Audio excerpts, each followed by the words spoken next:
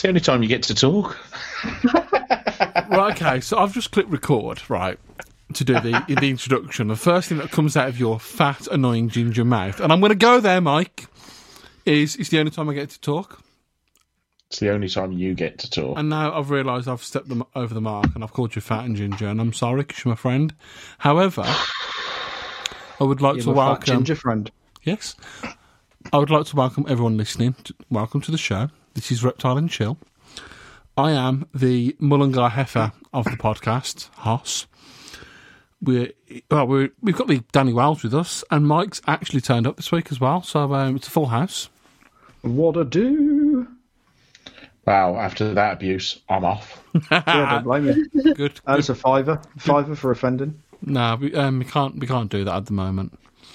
I think we can. Okay, so I've spoke to the producer, and because of the corona outbreak at the moment, out of respect for the whole situation, we're not going to do my feature this week. Phelps. Yeah? What do you reckon? Sack the producer? Wow, do you know what I reckon? In the time of crisis, when everybody's at home sort of like stressing out, the first thing they need is some light entertainment. And that is got to be... The thing is, fumble of the week. No, the thing is, people have been touching the book, and I've got no disinfectant, so I can't touch the book. So what I'll do, mate, if you're that concerned... Can't touch my phone either. WhatsApp. I'm going to WhatsApp. I'm going to email because you're actually looking at your computer. So can't do that either. It's been set up like this since last week. Voice recognition. No. I got you there. I have. I've got Siri on my Mac. Alexa, open Hoss's emails. Get your speak and spell out, Hoss. Yeah. And we're gonna do this, mate. We'll get through it together. We're going straight in, are we? Straight in. We're not even going to talk about anything first. Dry as fuck. Like, can you at least warm me up first? Like, give me a full, good grief. Give me the full erection, not just a semi. Gosh. Do people even know what they're listening to? Probably. This is Reptile and Chill, by the way, guys. Yeah, we didn't even. I haven't even got the book. Wait, okay. No, fuck the book. Hoss, whilst Danny does the book, would you like to do sort of like your usual spiel on, our merchandise and where the people can find us? Yes, right, I will allow you. Thank you, Dad. Right, so if you want to help support our podcast, then please head on over to reptileandchill.com and you can look at our lovely hoodies and T-shirts for sale. However, because of the current corona outbreak, if you order a T-shirt, I don't know when it's going to turn up because I haven't spoke to the company yet, but I will find that information out and I will update the website. But I think T-shirts are okay. I think they're coming from the UK. Some of the other merchandise that's coming from further afield that might be a little bit slower. Yes, but it will get to you, and we will sort it. If you want to follow us on social media, we are on Facebook, we're on Twitter, Instagram, and YouTube at the handle of Reptile and Chill. Do you like my new radio voice as well? It's quite good, isn't it? I like it. Oh, yes. If you can just change your accent, that'd be even better. Could you change your approach to hurting my feelings as well? Wow. Also, as well, at the moment, everything's gone to shit. Everyone's panicking. We just want to urge you not to do that. And if you do need someone to talk to, then a really good place to do that is on our community group, which is Reptile and Chill Community Group on Facebook. People are really getting together. There's a lot of people talking about mental health issues regarding the corona outbreak and other bits and pieces. So get involved, be a part of it.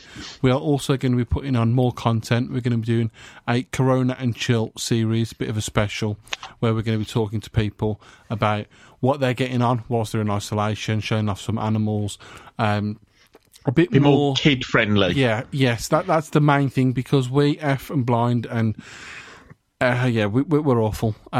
So if it says Corona and Chill, that is PG friendly, or at least we are going to try and make it as PG friendly as possible until Danny Wells fucks up, basically. Which is highly likely. Yes. I tell you what is worth saying, guys. we are recording this Sunday, the 22nd of March. So it's important for people to know that, because by the time this goes out, it could be, I think it's going to be... second week in April? Yeah, second week in April. So whatever we talk about tonight, when you're listening to it, things could have changed dramatically in that time. This is going to be quite interesting, actually, because my perspective of the situation a week ago or 2 weeks ago is totally different now. Now, to actually have this documented and recorded in 2 weeks, I'm going to be like, you know what? Everyone was right, Hoss. You are a fucking idiot. Language. Well, we know that. We know that anyway. But what, that I'm an idiot? Yes. Thanks.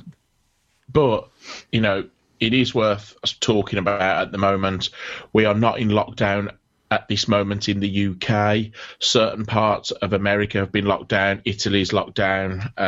France is locked down. Spain is.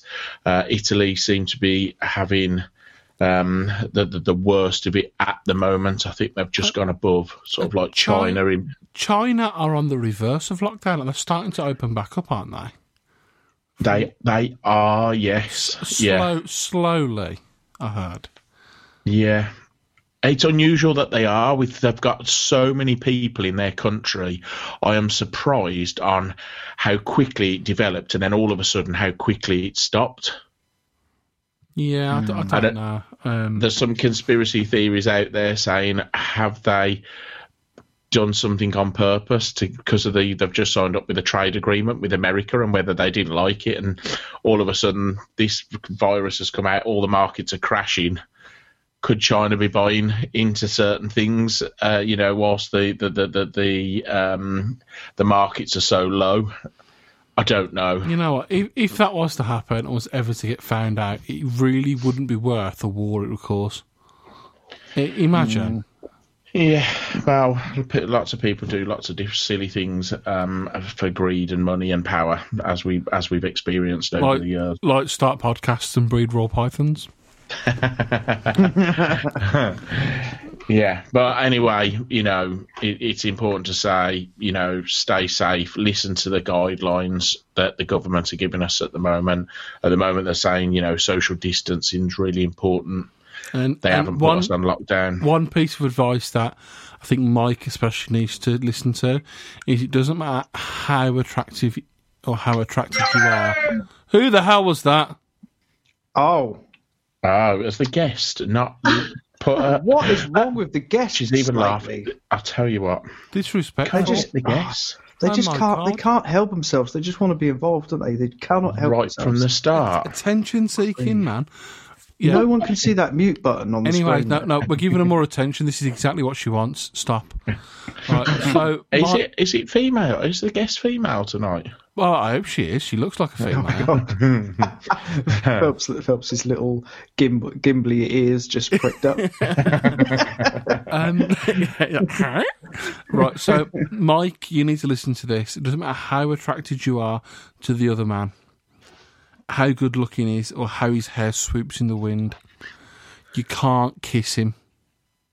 Here's a Wikipedia result. What? No, I'm going off. That was not me this time. Who's Wikipedia? What is she on about? Who is she? Hey, Google, shut the hell up. Has anyone ever tried to get Alexa to play our podcast? No. I did. She just goes, shit. Right, okay. But yeah, stay safe, wash your hands, don't panic buy, think of other people, look after yourselves, and reptile and chill. Or corona and chill. Yeah, just try and abide by the guidance they're giving us, because although they're saying they haven't shut everything and put us on lockdown yet, they're basically going, do as you're told, otherwise we will do. You know what? I'm gonna put something on the line right here, and this includes the guest, Emma. Yeah. Right. This includes you. If we're not in lockdown by this time next week, all right, I will buy all of you a pint at the next Doncaster. Sweet. 8. Okay. Yeah. I think it's worth it. I think we'll be in lockdown by Tuesday. Do you think Tuesday? Yeah. Well, I originally said Monday. I honestly thought it was this Friday, but we was half right, I suppose. But yeah. Anyways, let's get on to my feature. Should we get the guest on first? Introduce the guest, then do my feature. Guest. She can pick one. You give this lovely guest a big introduction, Hoss, because it's what you do best. I think Danny should do it. He's been very quiet. Oh, fuck you know, mate. That's not how it's got to fucking go, is it? No. Mate. Hoss, you do it. What was that Alfie Solomon? Don't fight over it, guys. Don't fight over it. Did you just hear Alfie Solomon then? Because that's exactly what I heard. No. Alfie Solomon, Peaky Blinders. No. See, I'm really tempted to introduce the guest as Mickey Mouse, but I don't think I can contain myself enough to do it. Please do. Hoss, can I ask a question? Go on then. Have you learnt how to do the Mickey Mouse accent this week? I haven't learnt it yet, to be honest. Yeah, have you tried to do it this week for the first time? No, it's something I do on my own when I'm bored. Why have I heard it 60 times in the last hour? Right, and I've never heard it before in my life from you. because I thought you was a grown-ass adult and you didn't like Mickey Mouse. Okay. Okay then, kids. So, we've got the amazing Emma Lawler on our show, and she's going to be talking about things, all about reptiles, and amazing. And did I say she's Irish? Wow. That's good. That's okay. I don't know what to do with myself right now. I don't know whether I want to be part of this podcast anymore. Same. I'm with you. I agree. I'm with you. How the guest has not hung up yet? I don't know. I'm in too much shock right now. Really. I'm not surprised. We say Hoss does some tragic things, and they just get better and better each week. More and more tragic. You know, when someone's got a passion, even if they're not very good, right, you're supposed to support them. No, we should not fill them with false hope. Okay, Mickey Mouse? I don't know what's going on with me today. Honest to God, like this morning I woke up and I was in such a sullen shit mood. And then it got to about 5:30, 6 o'clock, and I don't know who's injected me with what, but God, where do you get it from? Like it's just come out of nowhere. It's great. So, anyways, Emma, welcome to the show. Hello. Hello there. Hello. Hello. Hello. So, would you like to tell us? Because I ain't got a clue. Who are you and what do you do? So, I mean, you've already introduced me. I'm Emma. I am Irish, since apparently that actually matters. But no, I live over here in the UK now. Have done for 3 years. I moved over to start a job as a reptile zookeeper. Okay, so my first question is... yes. What's wetter, Ireland or England? Ireland. It is, isn't it? But then again, I'm down in the sunny south. So, you know, I don't know what it's like the rest of the country. Yeah, it's a little bit nicer down on the south coast, but Ireland gets a hell of a lot of rain. It does. It definitely does. 100%. 100%. You said that you've come over to the UK. Did you go straight into that job, and is that why you come straight over here? That's why I moved over. Yeah, specifically for that job. So I work in Sparshock College.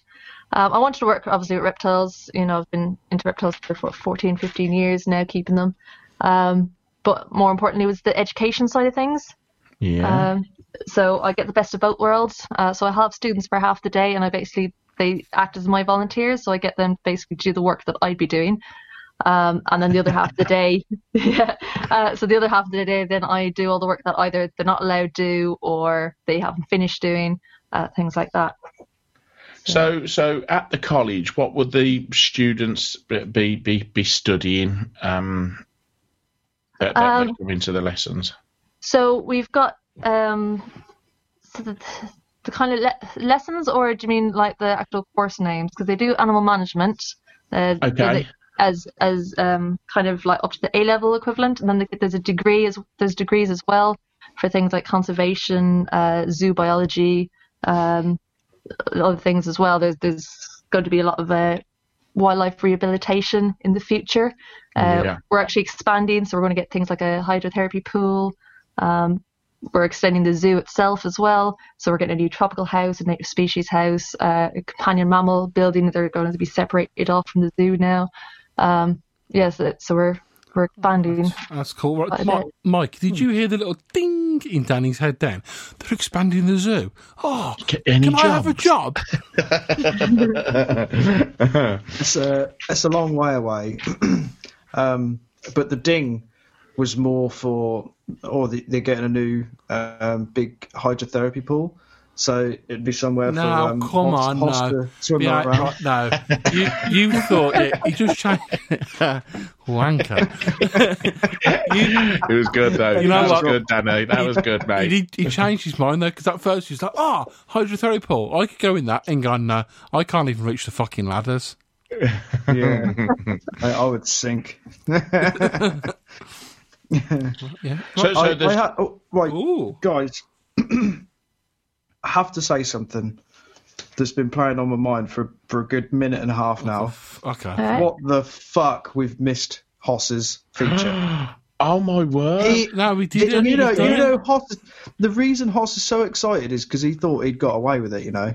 We haven't even done any of our features. Gosh, Emma came in and Hoss was like, "Yeah, they're going to forget about my feature." What have you guys been smoking, guys? We've already done it.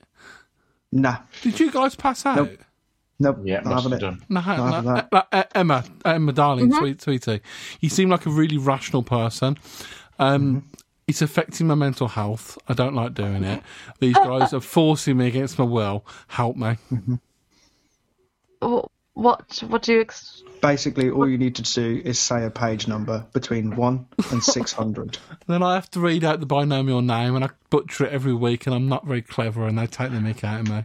And 99% of the time, the common name he butchers as well. And if you are going to say man up, Hoss, 99's a great number.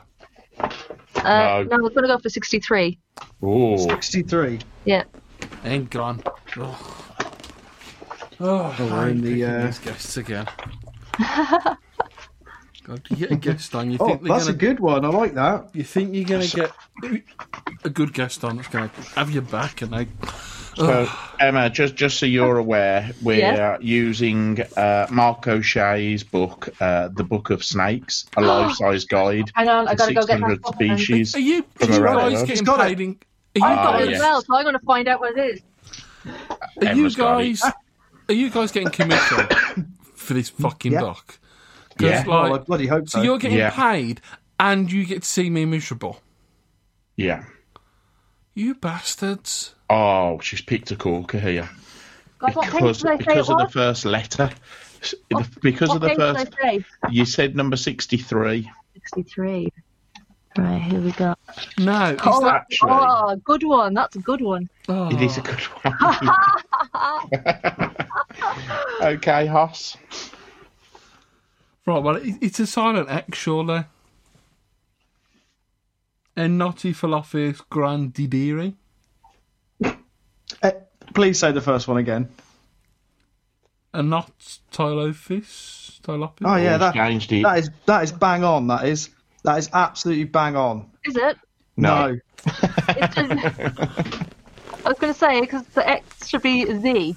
Yeah, you turn it into a Z. Turn it into a Z. See, now, when I said, is it silent, surely you could be like a friend and fucking tell me that to begin with. No, why would you do that? Right, so it's the Grandidiris madagassi blind snake. It is between 9 and 10 inches in length. It's from Madagascar, the northern part of Madagascar. It probably eats soft-bodied invertebrates. Probably. We don't know. Probably. We don't know. It's a really pretty earthworm. It looks kind of like a Sicilian, doesn't it? Yeah. To be honest, it looks like a strawberry lace. It does a little bit, doesn't it? Or something that you shouldn't have in your stool. Oh my god, that's the actual size. It's tiny. Teeny weeny. Wow, 9.5 to 10.5 inches is quite big to some women. Oh my god, we've gone there already, and I was supposed to be. Well, to be fair, I expect a lot sooner, so you've done well. Right, okay. Anyone want to hit me up with another number before I fucking hang up? So badly. Page 437. Why is it always up at the opposite side of the book with you? It's a really fit snake as well. 400 and what? 37. Yes. Did you just call this snake fit? I did. Fit. And I pointed at it as well. Fit. As in fit attractive or fit looks. So Tropidonphis multichalatus. Maltese 400 and what? 37. Oh yeah, 37. Yeah. Tropidonphis, Maltese cute alatus. There we go. Well done. I've done it all in one. Yeah, totally. Tell us a bit about it, Hoss. Well, it's the long-tailed keelback. It's from New Guinea. It's between 31 and 37 inches. It likes to eat frogs and fish, which I think makes Danny Wells part of the daily diet as well. Its habitat is shallow forest rivers, savanna creeks, forest and plantations. It's non-venomous. Can you read out the paragraph at the bottom saying related species? Could you read out the text message when I told you to go fuck yourself? That's disgraceful behaviour. That is so offensive. Fiver. I tell you what. He's on a tenner now. I'll make you guys a deal. I'll do one more today. That means I can only do one next show. No. Hell no. How about you do one more today and you do 3 the next show? How about I won't turn up? Right. I'm literally going to close my eyes and just zoom through the pages. Go. Stop. Okay, that's not too bad. It's 428. Which one was worse out of the two? Yeah, I actually was going to go for 429, then looked across and I thought that one's a little bit... That one's a bit worse. So if you can't say that, Horse, you're sacked. Thamnosis elegans. You're sacked. Elegan? Get him off. Thamnosis is right, yeah? Yeah. Hoss, have you ever considered getting a different hobby? You know what? After meeting you two fucking angels, here I have. I wouldn't blame you. Like, I don't know, Mickey Mouse, people doing Mickey Mouse impressions. Yeah. Right, okay, so this is the Western terrestrial... No, I'm not even doing it. It's the Western terrestrial garter snake. It is between 15 and 35 inches. That's a big fucking difference. It eats fish, slugs, leeches, earthworms, frogs, salamanders, lizards, small mammals and birds. Basically, this snake is useless because it eats everything apart from centipedes. Don't like centipedes, do you, mate? No, that's one of my phobias. You and Hoss are exactly the same. I wouldn't harm any animal, and I would take any animal in if it needed help. However, the self-control it takes to not set fire to a centipede is so hard. Like, they're dirty bastards, man. Hoss, that's a terrible thing to say. No, I wouldn't do it. But it takes a lot. No. Yeah. No, I run away. That's yeah. I definitely wouldn't harm it. Okay. But I run away. Okay, so guys, you know how big I am. I fucking fly away. That's how much I don't like them. Right, and on that note, the book's closed. I'm done. It's gone. Do you know what? My feature this week, where I usually talk about the news, we've spoke loads about what's happening at this moment. But what I would like to do is speak to Emma about coronavirus, and obviously you work at a college. Yeah. And I'm actually being serious for once. How has affected you and the college now? Because I take it everybody's been told now that they can't come into college. Yeah, and just before you start answering his question, Mike, why didn't you start being sensible at the start of the podcast? Then I wouldn't have to go through the ordeal of the humiliation of my feature. I like that feature. That's a good feature. I enjoyed it. I know it's bad for your mental health, but it's really good for mine and Danny's. So there's 2 versus 1. Oh God, I wish I had hair to pull out. Right, Emma, you may answer his question. I'm going for a coffee. Bye. I've got to remember his question now. Sorry, what I was saying now, Emma, I mean, obviously coronavirus is really sort of like starting to have an impact in the UK now. Yeah, that's right. And obviously schools, colleges, universities have all shut as of sort of like last week. Yeah, Friday was our last day. How's that now going to affect you with regards to work? Are you still going in to look after the animals? Has everybody left the college now? Yeah, so the way it's so we closed on Friday, but we've actually been preparing for this eventuality for a couple of weeks now. So it wasn't quite a shock when it happened. So all week lecturers were being prepared how to use things like Zoom to carry out their lectures at home. So yeah, a lot of staff are working from home. I happen to live on site. And obviously because the animals are my number one priority, we obviously still have to go into work. We just won't have students, which means we don't all the lectures, they'll still be doing theirs, but obviously there's no students to come down to our section to actually do the practical work. So usually students would have something like 3 or 4 days of lectures, and they'll spend 1 day a week down on the section. Okay, yeah. And they'll spend like 3 weeks on each section, so they'll spend 3 weeks on amphibians, 3 weeks on snakes and lizards, and 3 weeks on exotic mammals, and they spend the year, but one day a week. So we won't have them anymore because obviously they can't do that side of things. And now you're going to have to do all them horrible jobs yourself that you usually get the students to do. I volunteered anyway. I quite enjoy it. We get the work done a lot faster than students because we know exactly what we're doing. Yeah. While with the students, they spend so little time. It's only it's 1 day a week for 3 weeks. They're only starting to get to know the animals, and then they're moving on section. Yeah. So, and each section has their own way of doing things. So they're a lot slower. Now, it is fun getting all the different questions and stuff like that. But it just means that when we get things done a lot quicker ourselves, we'll have a lot more time to do other things like doing up enclosures, building enclosures, things like that. We have a lot more time to dedicate to it. So we should start being able to do a lot more things that way.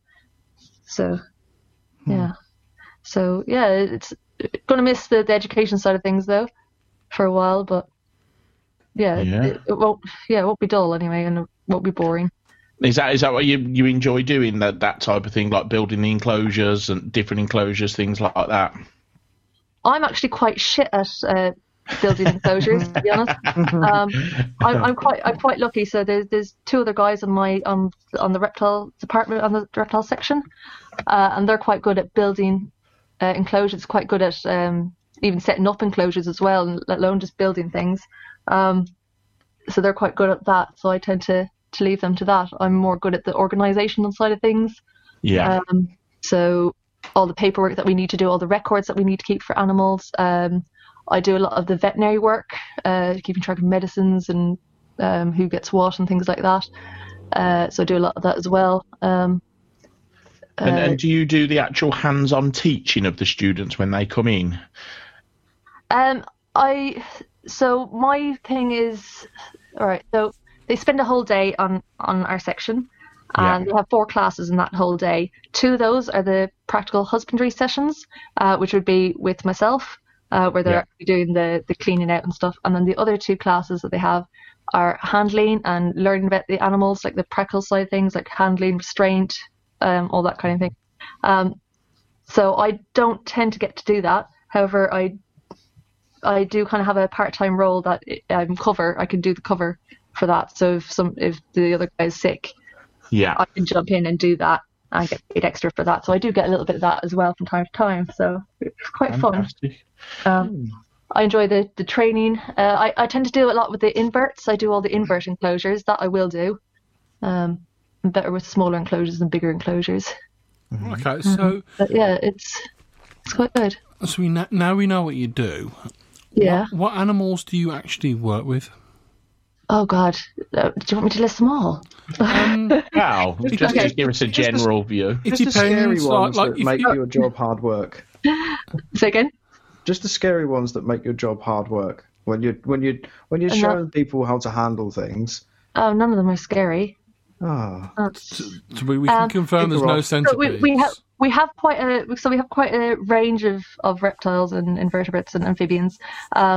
So when they first come onto the section and they're only just learning, we have the basics like your bearded dragons, your corn snakes, things like that, your royal pythons.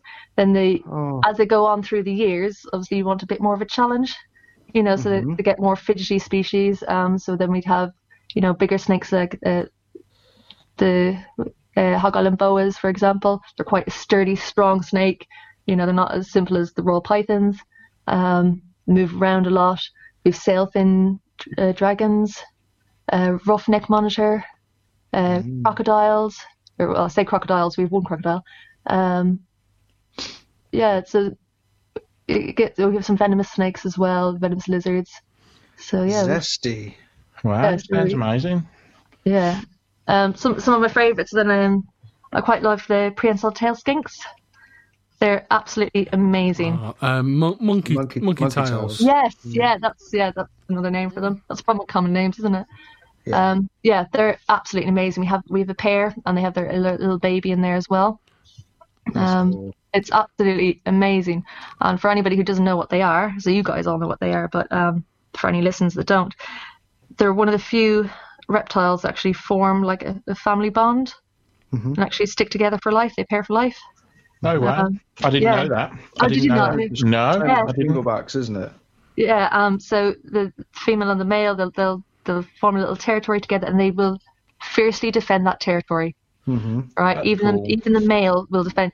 Now they're a little bit calm at the moment, but when she is pregnant, he will get worse. He'll really chase you if you even enter the tank, That's amazing. So you kind of know something's up when that happens. And then for about the first year after the baby's born as well, before they start settling down a bit. So they're calm now at the moment because the baby's a little bit older. They protect the baby for quite some time. And the mother, she gives live birth. And it's the size of the baby is equivalent of a human giving birth to a 6-month-old baby. Wow, I'm sure we spoke about this before with. We did because they're very, very, very similar to the shinglebacks. Yes. So it was that dude we had on with the lumps of poo. Oh, I can't remember who he was now. I'm not even going to bring his name up because he'll get a big head. I can't remember his name. Yeah. He's the one that got the live show banned from Facebook. That's it. Yeah, that guy. Yeah. Basically, he put these like brown blue tongue skink things on that resembled looking like turds. Facebook thought it was a turd, and it got blocked. Brilliant. True story. Honest. Wasn't the crazy German Dutch people at all? No. Nope.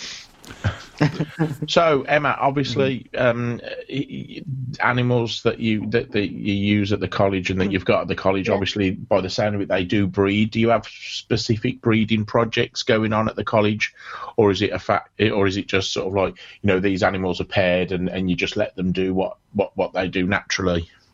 Yeah. So a lot of the animals, we might have a pair of, but we generally try and control it. So we have the corn snakes.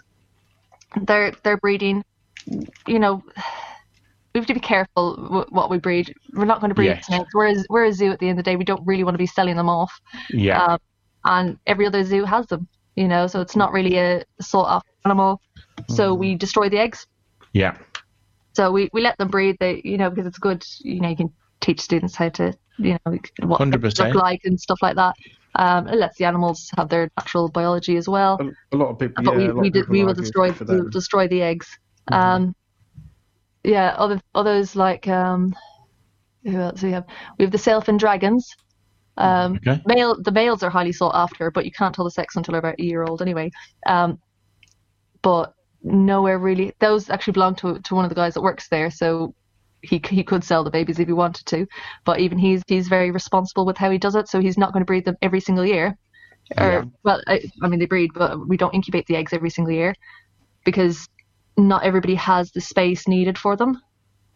And they're high-priced animal. Most people just want males. And also, we don't want to over-represent, like, if every Sailfin dragon happened to come from this trio that we have in the country, it's not so good. So every 2 or 3 years, he'll incubate, like, maybe 2 of the eggs or something like that. So try and keep it a bit more responsible, yeah. And I suppose then, again, for educational purposes, you'll want to do a little bit of that just so that you can teach the students of, what happens, how you do the incubation, sort of like aftercare once they're born, things like that. Yeah, exactly, yeah. So we do have some baby bull snakes at the moment and baby children's pythons, but it's been a couple of years. Oh, whoa. You can't, mate. Classed as a zoo. Oh, can't have them. No, but like I can be like, you just allow me to come in, take photos, and just leave them on the side, and accidentally on purpose put them in my pocket. What, the children's pythons or the bull snake? The children's pythons. Children's pythons. I've got enclosures. I'll take the bull snakes. Nah, fuck the bull snakes.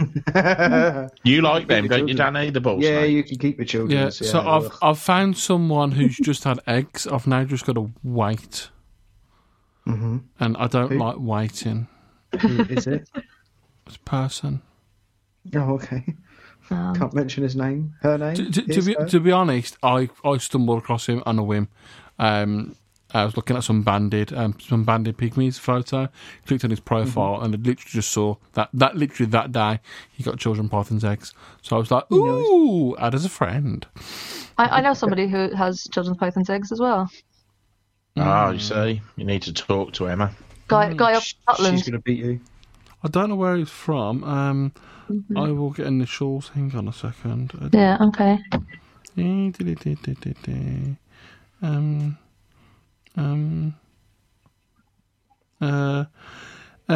First one starts with a P. Second surname is a B. Okay, no, different person then. Okay. Although that sounds like a possible unrelated pair. It means I could have 4. Yeah. Way forward, that is, mate. So I knew it was a good idea having you on the podcast. Right. Anywho, so what other animals you're going to do a Chris. I thought you was going to do a Chris Newman. Then obviously we know what she does now. Take it back a little bit. Let's take it right back. Right. You know what? Yes, we will. We'll take you all the way back. All the way back. Mm-hmm. Can you tie your own shoelaces? And when did you learn? It's up to me. No. Yeah. How did you get into reptiles? All right, that's a better question than my shoelaces. Ooh, is that you'll get used to him, Emma. Is that a sore subject? Shoelaces? No, Are you still using Velcro? The pictures I'm looking at, mate, Emma doesn't need shoelaces. They're buckled up at the ankle. I know exactly what pictures you're looking at. To be honest, if it's not buckled up to the knee, I'm not interested. Mike said it as his wallpaper. Yeah, you found the special album then. Yeah, that's the one that I put over in that side. Hang on. Is there a password for this album? Yeah, Hosh, you won't get it, mate. Honestly. Oh. You've got to know binomial names. It's a binomial name. That's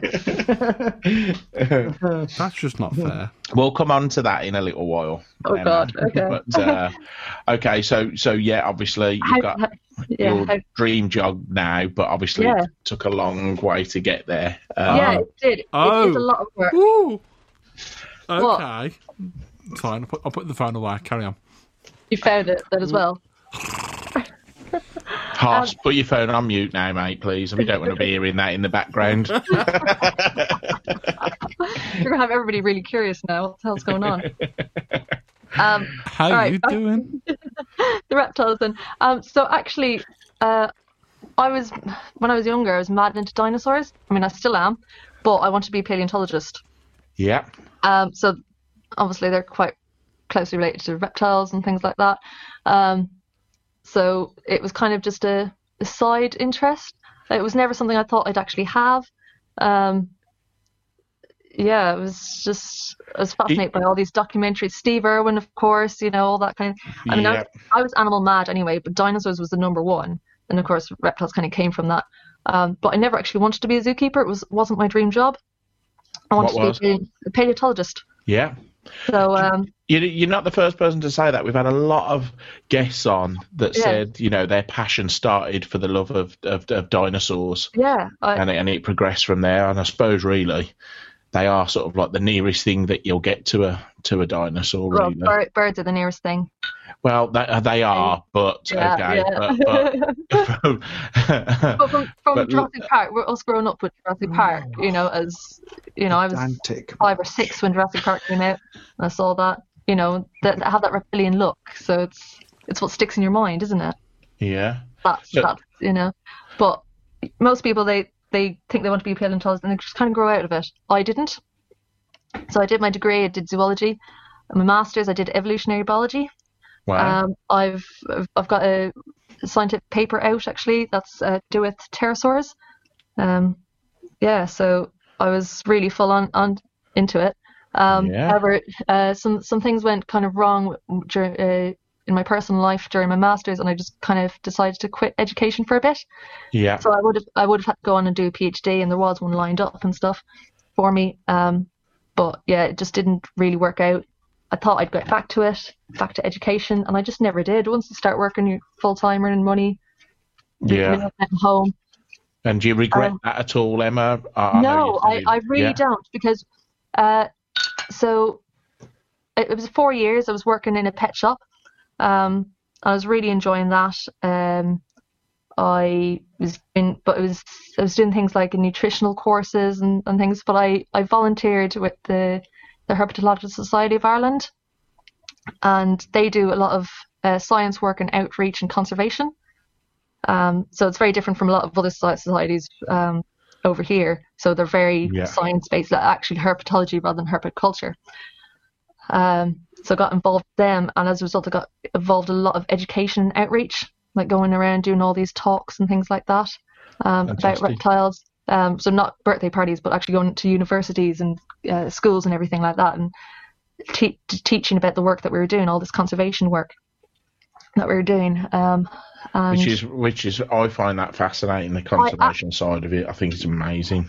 I absolutely loved it. I fell in love with the education aspect. And obviously I kept reptiles at home and things like that as well. And it was, this job is perfect for me. Is at that point I kind of gave up on doing paleontology and just wanted to get into education. Yeah. So when I got offered this job, it was the most amazing thing ever. I've got the best of both worlds. I've got the education of reptiles, and I actually get paid to work with reptiles. Well, that must have been quite a big thing, because like moving countries over from Ireland over to in England, leaving friends and family, that must have been quite tough. It was, but I always knew, like even for paleontology, lack of jobs in Ireland for that kind of thing, Yeah. I always knew in the back of my head I'd have to move over to the UK, so I've always accepted that. Obviously, when the time came, it was quite scary. And it's a big lifestyle change, and I'm still getting used to it 3 years later, but I'm getting there, Did you find that moving from moving over to England was made easier because you was part of sort of like the reptile community and you knew people over here in that community? Or did it feel like you were starting from scratch again? Yeah, so I knew a few people, but they're all so far away. Yeah. So it didn't really help that much. I'm quite isolated where I am. I live kind of in the middle of the countryside. And I live actually at the zoo as well. So it's quite isolated. And it's quite hard when you move over and you don't know anybody, it's quite hard to go out and make new friends. Yeah. So, because what can you do really? You've got to sign up for hobbies and stuff. So I've been going to a load of shows, and I do all these lectures elsewhere and stuff like that. So, and that's really helped a lot, but still everybody's quite far away. Yeah. And then you end up meeting people like Hoss, who just wants to be more than friends, and it's just come on, This is ridiculous. I'm not being 2020, Hoss. Look. I'm not a sex pest. Leave it out. I'm fine. Do you have another name for it, dear? Yes, it's called human biology. Oh, okay. He's not so bad nowadays. He used to be a right sex pest, though, didn't he? It wasn't. I wasn't pesty about it. I was quite blunt. Yeah. Honest about it. Yeah. Yeah, but it's when they said no, you become a pest. Yeah. Wasn't it? No, it does become very firm. I said no twice, and that was it. He was at my window. Well, it's quite funny. We was at the Hilton Hotel. Danny said no. I got the rope out. Danny said no again. Then I got the axe out. And then I just kept my mouth shut. Anyways, back. Can we please stop trying to tarnish my already bad... Every time you pipe up, Hoss. I didn't... So, Emma, you were saying that you did keep reptiles. What was the first reptile that you got? So the first one. It's a bit of a sad story, actually. My first one I got was a surprise present for my 18th birthday. My mum got me a blue-tailed skink, not tongue, it's tail. Oh, a blue-tailed skink. Yeah. Yeah, so it was a very slender, little, long-tailed, bright blue tail, amazing. Now, she had told me I'd never have reptiles as long as I lived under her roof, so it was quite a surprise for me that she got me this lizard. Yeah. However, the pet shop said, it's a big setup kit, everything you'd need for your first reptile. Yeah. And it wasn't. Yeah. And there was a little tiny booklet that came with it, and it's mentioned something about UVB light. So I went back to the pet shop and said, this hasn't come with the UVB light. It says in this book, brought the little book that they gave. In other words, they should have provided that. They told me, oh no, the heat bulb has that. It gives off UV. Yeah. But I had read in this book that some lights do give off UV, so I believed them. Yeah. Now, I didn't know any better. I did my research. They told me, you kind of trust. It's lack of knowledge as well, isn't it? Because I think sometimes they might have done that innocently because there's certain heat bulbs that produce UVA. Yeah, exactly. But we want UVB. So if the book's saying, you need to give them UV, if you don't do your homework and do your research, then you obviously, you're killing your animal and not even realising it. Yeah, but the book said UVB, and I went back to them and told them, and they said, oh, no, that the bulb has it. So, I tried, and I... Oh, absolutely. Yeah. And I'm gutted, and I was away in Egypt for 2 weeks. I saw loads of wild ones as well. It was amazing. Came back, and he'd barely eaten any of his food. I had somebody minding him. And that was the first time that he was quite sick. A friend then suggested this guy that was really knowledgeable on reptiles. He knew instantly as soon as I brought the enclosure in. It was metabolic bone disease, unfortunately, and it had to be put down. And I was gutted. I had it for 9 months. This guy then turned out to be Thomas McElron. He was amazing. He told me, leopard gecko would be better, all this kind of thing. So my 19th birthday, my mum got me a leopard gecko. So I kind of count her as my first one, really. I still have her today, actually. So she's 14 years old. Wow. Now, I've had her since a little baby, and got another one as well who's 13 and a half. Do you know what? It is a shame, and we say time and time again, do your research before you buy your animals, but when you're given that information from someone in a reptile shop that's selling it, you trust them. They're the professional. I read the book. Yeah, noted I didn't have it. Especially at 18. I think. I read the book. Yeah, I think as well. Sorry, carry on. Yeah.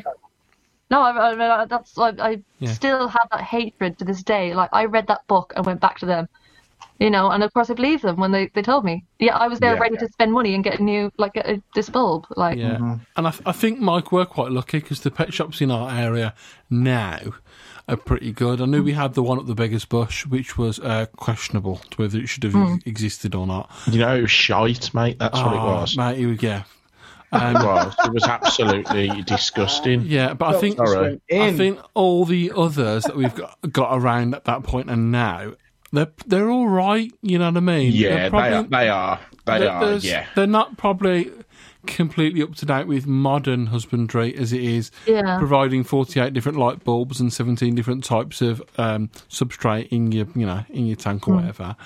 But their basic knowledge is pretty good, and it's a good starting point. There's so much changing. It's changing so quickly nowadays. We're learning more and more every year. Products are getting better every year. It's hard to keep up on top of it. You need to keep on researching. 100%. And that is the good. Say, I've been keeping it this way for the last 30 years, and it's worked. And it's like, well, that's fine if it works, but actually, we should be striving for better. Yeah. We should just be striving for the best for that animal. I mean, you look at zoos like 100 years ago. They were feeding elephants hot cross buns and stuff like that. Yeah. What was that? Was it Jumbo or something? That famous elephant. I remember my mum taking me to feed the horses and taking like sugar cubes down and stuff like that. Well, it comes back to your old man feeding the dog steak cooked in butter, and he won't eat anything else. I mean? Sometimes we give animals food that probably isn't good for them, but they bloody love it. My daughter, she won't eat a dinner, but she'll bloody eat a donut. Yeah, absolutely. She can't grow up eating donuts all her life. She'll end up like a dad. Yep, exactly. But what is mad as well when it comes to husbandry, go back onto topic before I get abused even more. So I get inspired, and I look at other people's setups and I go, right, okay, I'm going to do this, and this, and this. Yeah. Then I try it out, and I can see the benefits. Or sometimes I can think, well, actually, that little bit there, that's a load of bollocks, that is. I'm going to take that out. That's doing nothing for the animal. It's not, perhaps it worked for the other keeper, but it's not working for me. And then we take a step back and we look at it and go, right, okay, well, why don't we do this? And then sometimes we have complete fanny fits and we go, you know what, bollocks to all this. None of it's working. I'm going to go back to what I originally was doing. But if we don't try and we don't, trial different things out, then we're about as much use as that shit reptile shop that gave you the poor piss advice. Yeah. Well, I've changed the way I keep reptiles so many times over the years. Like it's like at one point that's a good thing. Yeah, at one point they were in vivariums. Then I got a really contagious disease actually that was passed through them, and so I got a rack system. Then they all ended up just in racks. It was supposed to be it was really good for quarantine, really easy to clean out. Now I was keeping them with substrates and like loads of like branches and leaves and stuff like that. That wasn't just boring.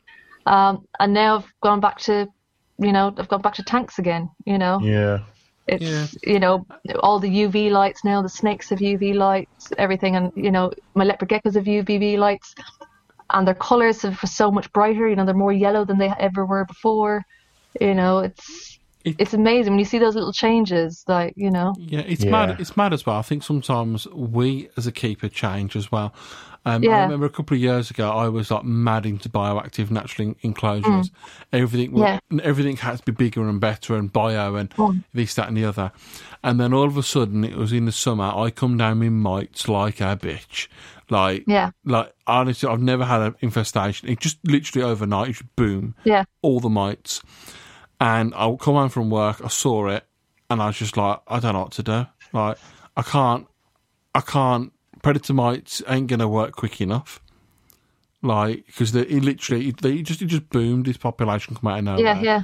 And I was like, right, okay, back to basics. I know this works. I stripped all the enclosures out, months and months and months of plant growth, all in the bin, gone, paper, RDARP, and I got rid of it. And I panicked.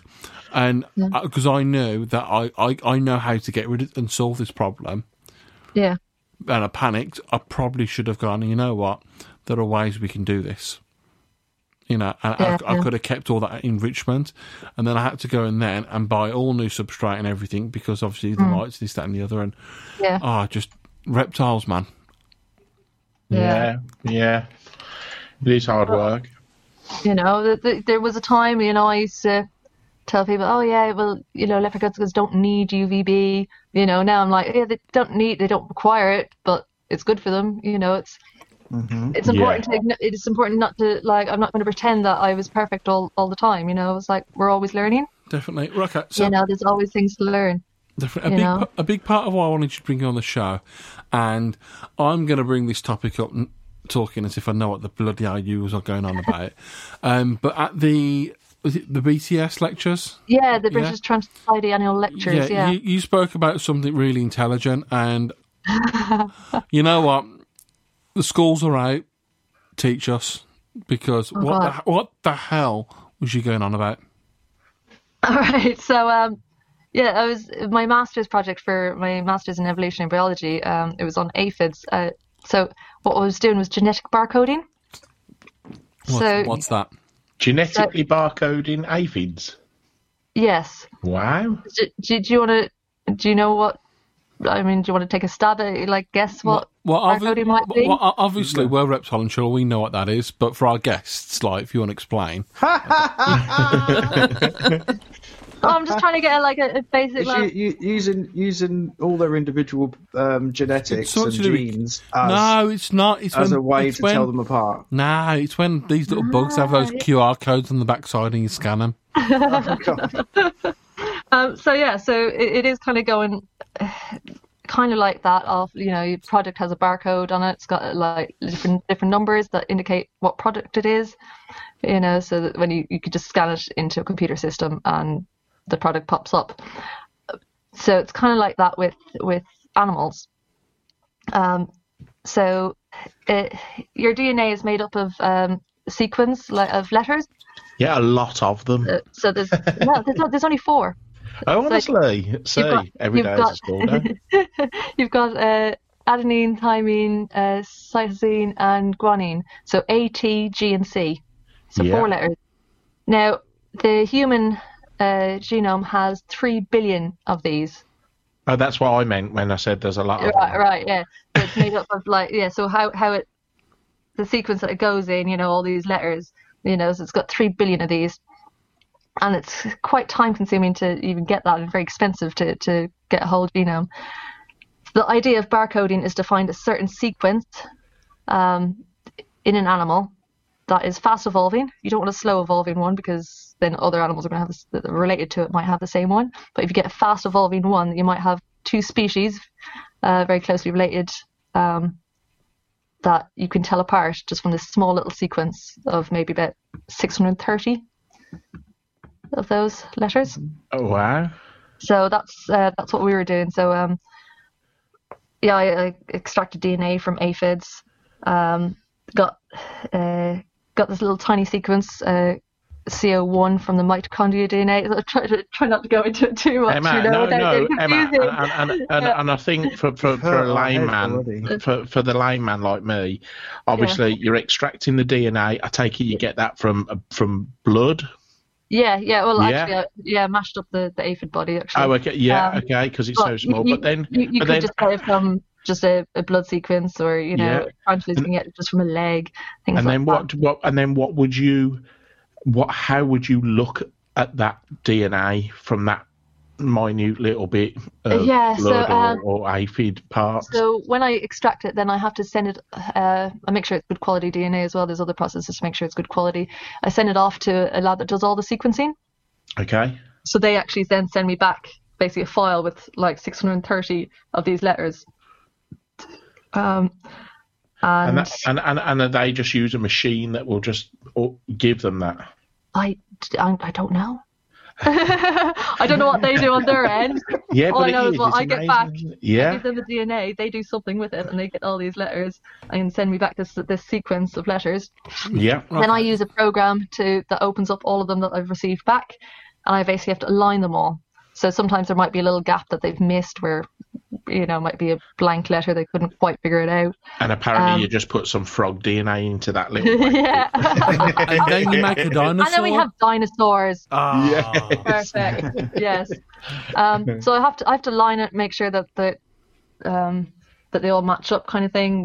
And then I put them through another program that tells me how closely they matched. So the idea is that those that match were the same species, and the ones that don't are different species. So just through, they've started off at the same species, and then have just started to divide as part of evolution. Okay, yeah. So the less changes there are, the closer related they are.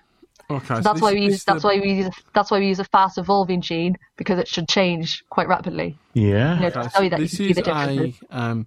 a really serious question, because I fully listened to everything then and understood everything. So does this mean we can actually make dinosaurs now? No. No, you haven't understood anything, have you, Hush? Make Godzilla though, right? What's the fucking Godzilla! point? Godzilla! Godzilla! Godzilla. So that's as basic as I can try to make it. But the problem is there will be minor changes between individuals of the same species. So if one of us has blue eyes, for example, and one of us has brown eyes, different DNA. Yeah, but it might only be like a letter or two. So it's not to say that there is one barcode that fits every one of a species, you know. So there's going to be minute changes, but you expect maybe about 5% change kind of thing is what we work on. Okay. So say for instance we wanted sorry, I'll shut up. It's fine. So the idea of where this is going to come in handy then is there's a website that you can upload all these sequences on once you've identified the species. And the idea is that we can go around and then say we get a species that we don't know what it is. So this is what I was using with aphids. They're ridiculously hard to identify. And my project was proving that, you know, barcoding actually helps to identify them. So what I do is I actually compare the sequence to all these ones that have been uploaded into this website and see if somebody else has identified it and uploaded something. And it's like, oh, look, it matches there, or it's a close match.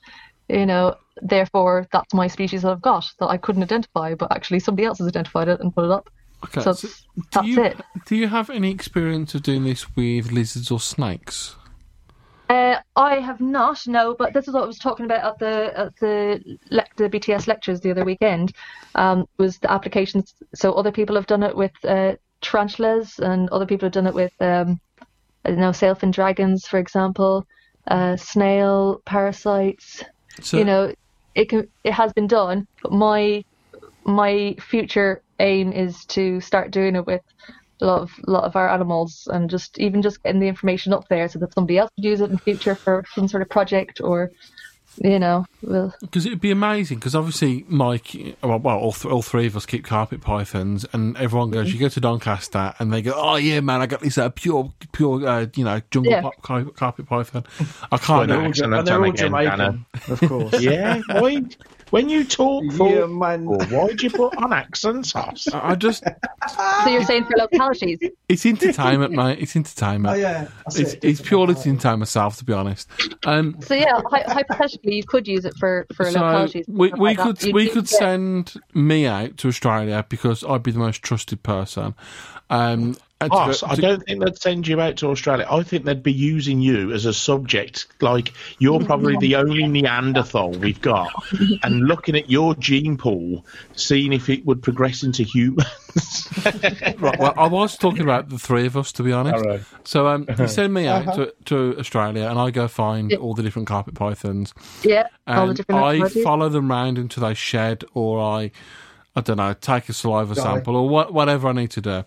Yeah. And then I bring all that information back. Yeah. Someone puts it into sequences, numbers, and alphabetic spaghetti soup, whatever it is. And then we then do it with our captive ones, and then you'll be able to go, Danny, you're talking shit. That's not a jungle carpet python. That's a ball python. Yeah, in theory, that would be some, like, there are royal python stuff like that. But yeah, it's certainly a possibility. That's what they did with the sailfin dragons, actually. Actually, they did it with green tree pythons as well. Wow! I don't know if you saw that paper. I can send it on to you later if you want. Because that can be quite tough with their localities. They did it with localities of those, and I think they identified some new ones or something. See, I think that'd be brilliant, especially with all the sort of subspecies and stuff like that. So. Really good. Nice. Yeah, that'd be nice. That is quite interesting. The thing is, it can't. That is because none of us know what we've got. But the problem with your guys is if they've been anything like that, you'll never know. I know what I've got. Yeah, you've got syphilis, mate. Syphilis of the mouth. Oh God, I entertain myself. It needs to be done with morphology though as well. You can't just rely on it. You need somebody to be able to identify it. So it's syphilis of the mouth, het granite. Mm-hmm. Yeah. That's amazing. It is amazing. It's positive. Just, oh God, T positive. It's just amazing how, as reptile keepers, our hobby is literally, it could be as, here's a vivarium, a light bulb, a gecko, or whatever, and we can keep it as simple as that. But we have the capabilities of growing so much more and looking into stuff like this. And if you'd have told me like 3-4 years ago I'm going to be talking on a podcast with someone about genetic barcoding, I'd be like, yeah, fuck am I. Whereas to be fair, I never knew I'd get into genetics at all. I was very much on morphology. I love taxonomy, but I was very morphology based, so I didn't think I'd ever go into genetics. And yet, here I am. It's really interesting. You say that morphology is pretty indirect genetics. Say again? Morphology is indirect genetics. It's along the same route. Yeah. But I just didn't understand genetics, and then I ended up in this masters, and I'm mad into it now. I find it really fascinating. You can find new species. So there was one that a skipper butterfly in America, and they thought there was 10 different localities, but they did the genetic barcoding, and it turns out that there were actually 10 different species. Oh wow! Totally. And they just thought the differences were locality based. Yeah. One of the recent ones that's been done actually is I don't know. Do you know much about tarantulas? No. I know that. Let's just say no. I've held one once. So last year, I think it was, one of the most popular ones has changed names. It's caused uproar amongst a lot of keepers because they don't understand the taxonomy side of things. So it was called Brachypelma smithii. It was your Mexican redleg, and it's changed name. I know about this. I've heard this. Yeah, so they changed it to Brachypelma hammeri. Loads of people are, Smithy's a better name. Why do they have to go change it? It didn't need changing. And it's, this is a problem with a lot of hobbyists that don't understand, the science side of things. They did the genetic barcoding. They found out, there's something funny going on here. And they looked at the morphology, and they realised that it didn't match up with the original description. The paper, they went back to the paper that described the species originally, and it didn't match up. So they actually found out that actually it matched up with the different species that was named. Oh, so they found out that what we were calling Smithii actually matched up with hammeri that had been described years ago, which is why they kept that name. Yeah, there was something about I went to the West Midlands Herpetological. Then they had to re-describe. They did re-describe a Smithii then. So yeah, based on morphology. So it works hand in hand. The genetics and the morphology. You still need to do both. Yeah, that's crazy. There's something else I heard recently about that. So I went to a West Midlands Herpetological meet, and they had someone from the Manchester Museum doing a talk there, Andrew. And basically, there was a frog that we've had in the hobby that we all thought was this frog, and then he went out and discovered this new species. Which was a very, very similar looking frog, but it was a new species, and he was all excited that he found this new species, brought it back, and then he was looking at old contexts and papers, this, that and the other. Then he'd realised that the species that we previously had in captivities was the new species, and the one that he found was actually the one that was described in 1920 something. Yeah. And my God. It was just massive egg on the entire hobby. Yeah. We fucked up from the start. Oh my God, amazing. And it was just it unravelled. And you can imagine the chaos that would have caused amongst people. But I love about science though, it's ever changing. We don't know everything. We're learning. Yeah, more. Exactly, So I love that. I'm always open to learning new things as well, Definitely, which is why we still have my feature each week, because eventually I will pronounce something right. Yep. You will. And as soon as you do that... about new snakes. Yeah, and as soon as he does that, Danny, we're going to change the feature. Yep.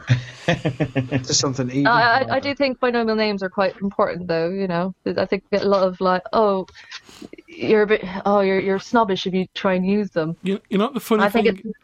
I think it's so important. The funny thing is, I can spell them, not a problem. Yeah.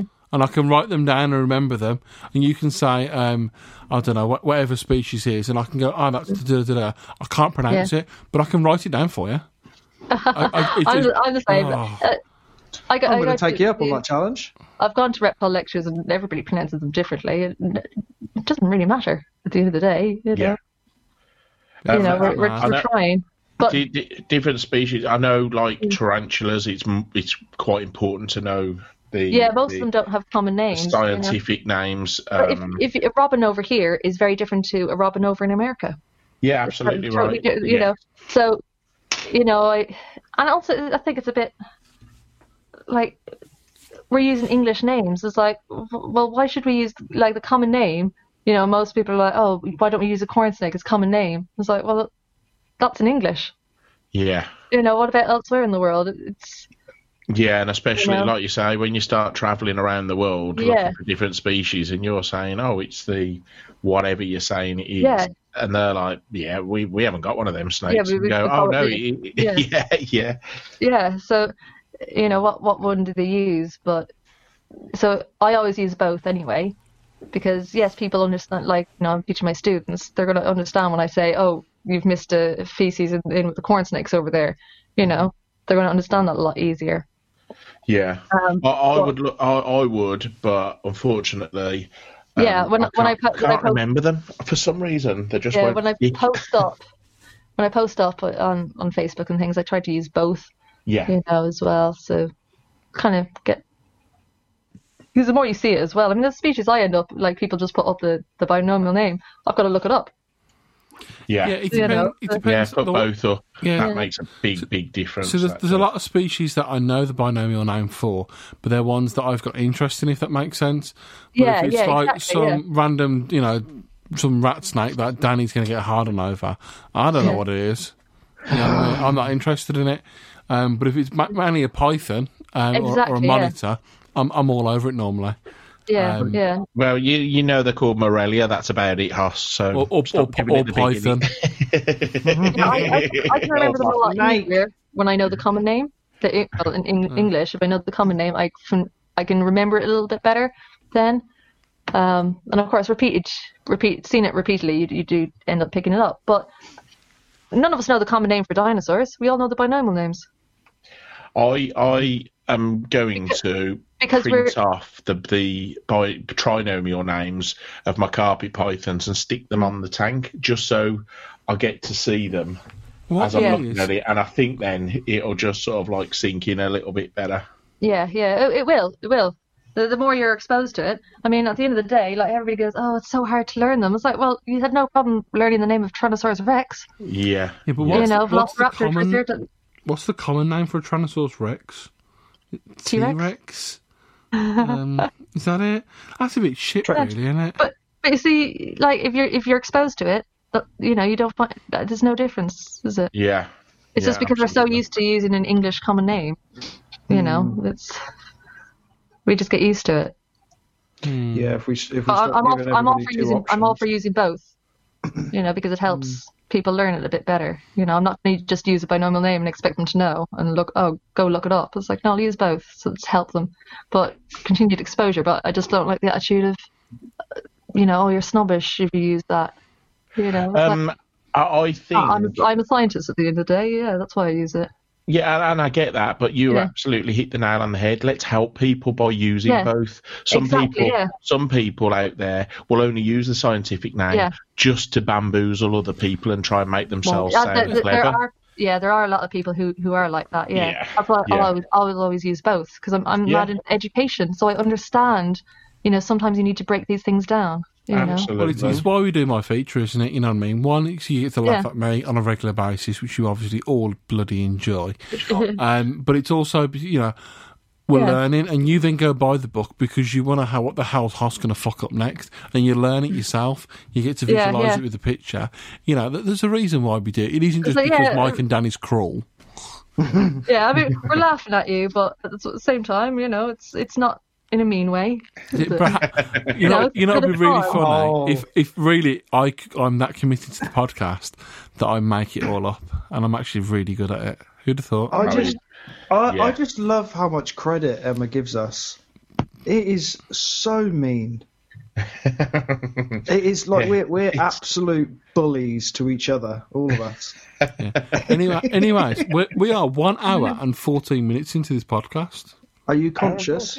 I'm not. I'm conscious of the time I've got to get up in the morning. It is about that though. Because to be fair, you of all people need your beauty sleep, don't you? I do. But it's been absolutely amazing having you on. I knew as soon as you agreed to come onto the show that you'd be rabbiting on and doing yourself justice. It's been really interesting. Really interesting. And do you know what? Can I just say, it's lovely to have a woman on the show. We keep on saying, we want more women on the show. Some absolutely super keepers, breeders, scientists, teachers out there. And we are always saying, come on the show, because you've got to, you'll put us men to shame, as you know. But so before we're not going to boot you off into oblivion because you're a lady, so we're going to kindly hang up. Boot you off into the next county. That's plenty. Before we kick off, thanks for coming on. It's been great.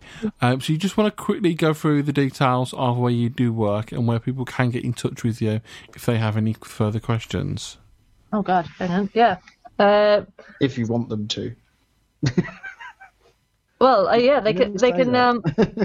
Yeah, sorry, I'm just I don't think it's. I mean, you can apply to join the college that she works at. Yeah, it's like that's a bit awkward, but they can contact me on my Instagram page, which is zookeeper_Emma. Yeah. So do you follow Phelps Photography X? X.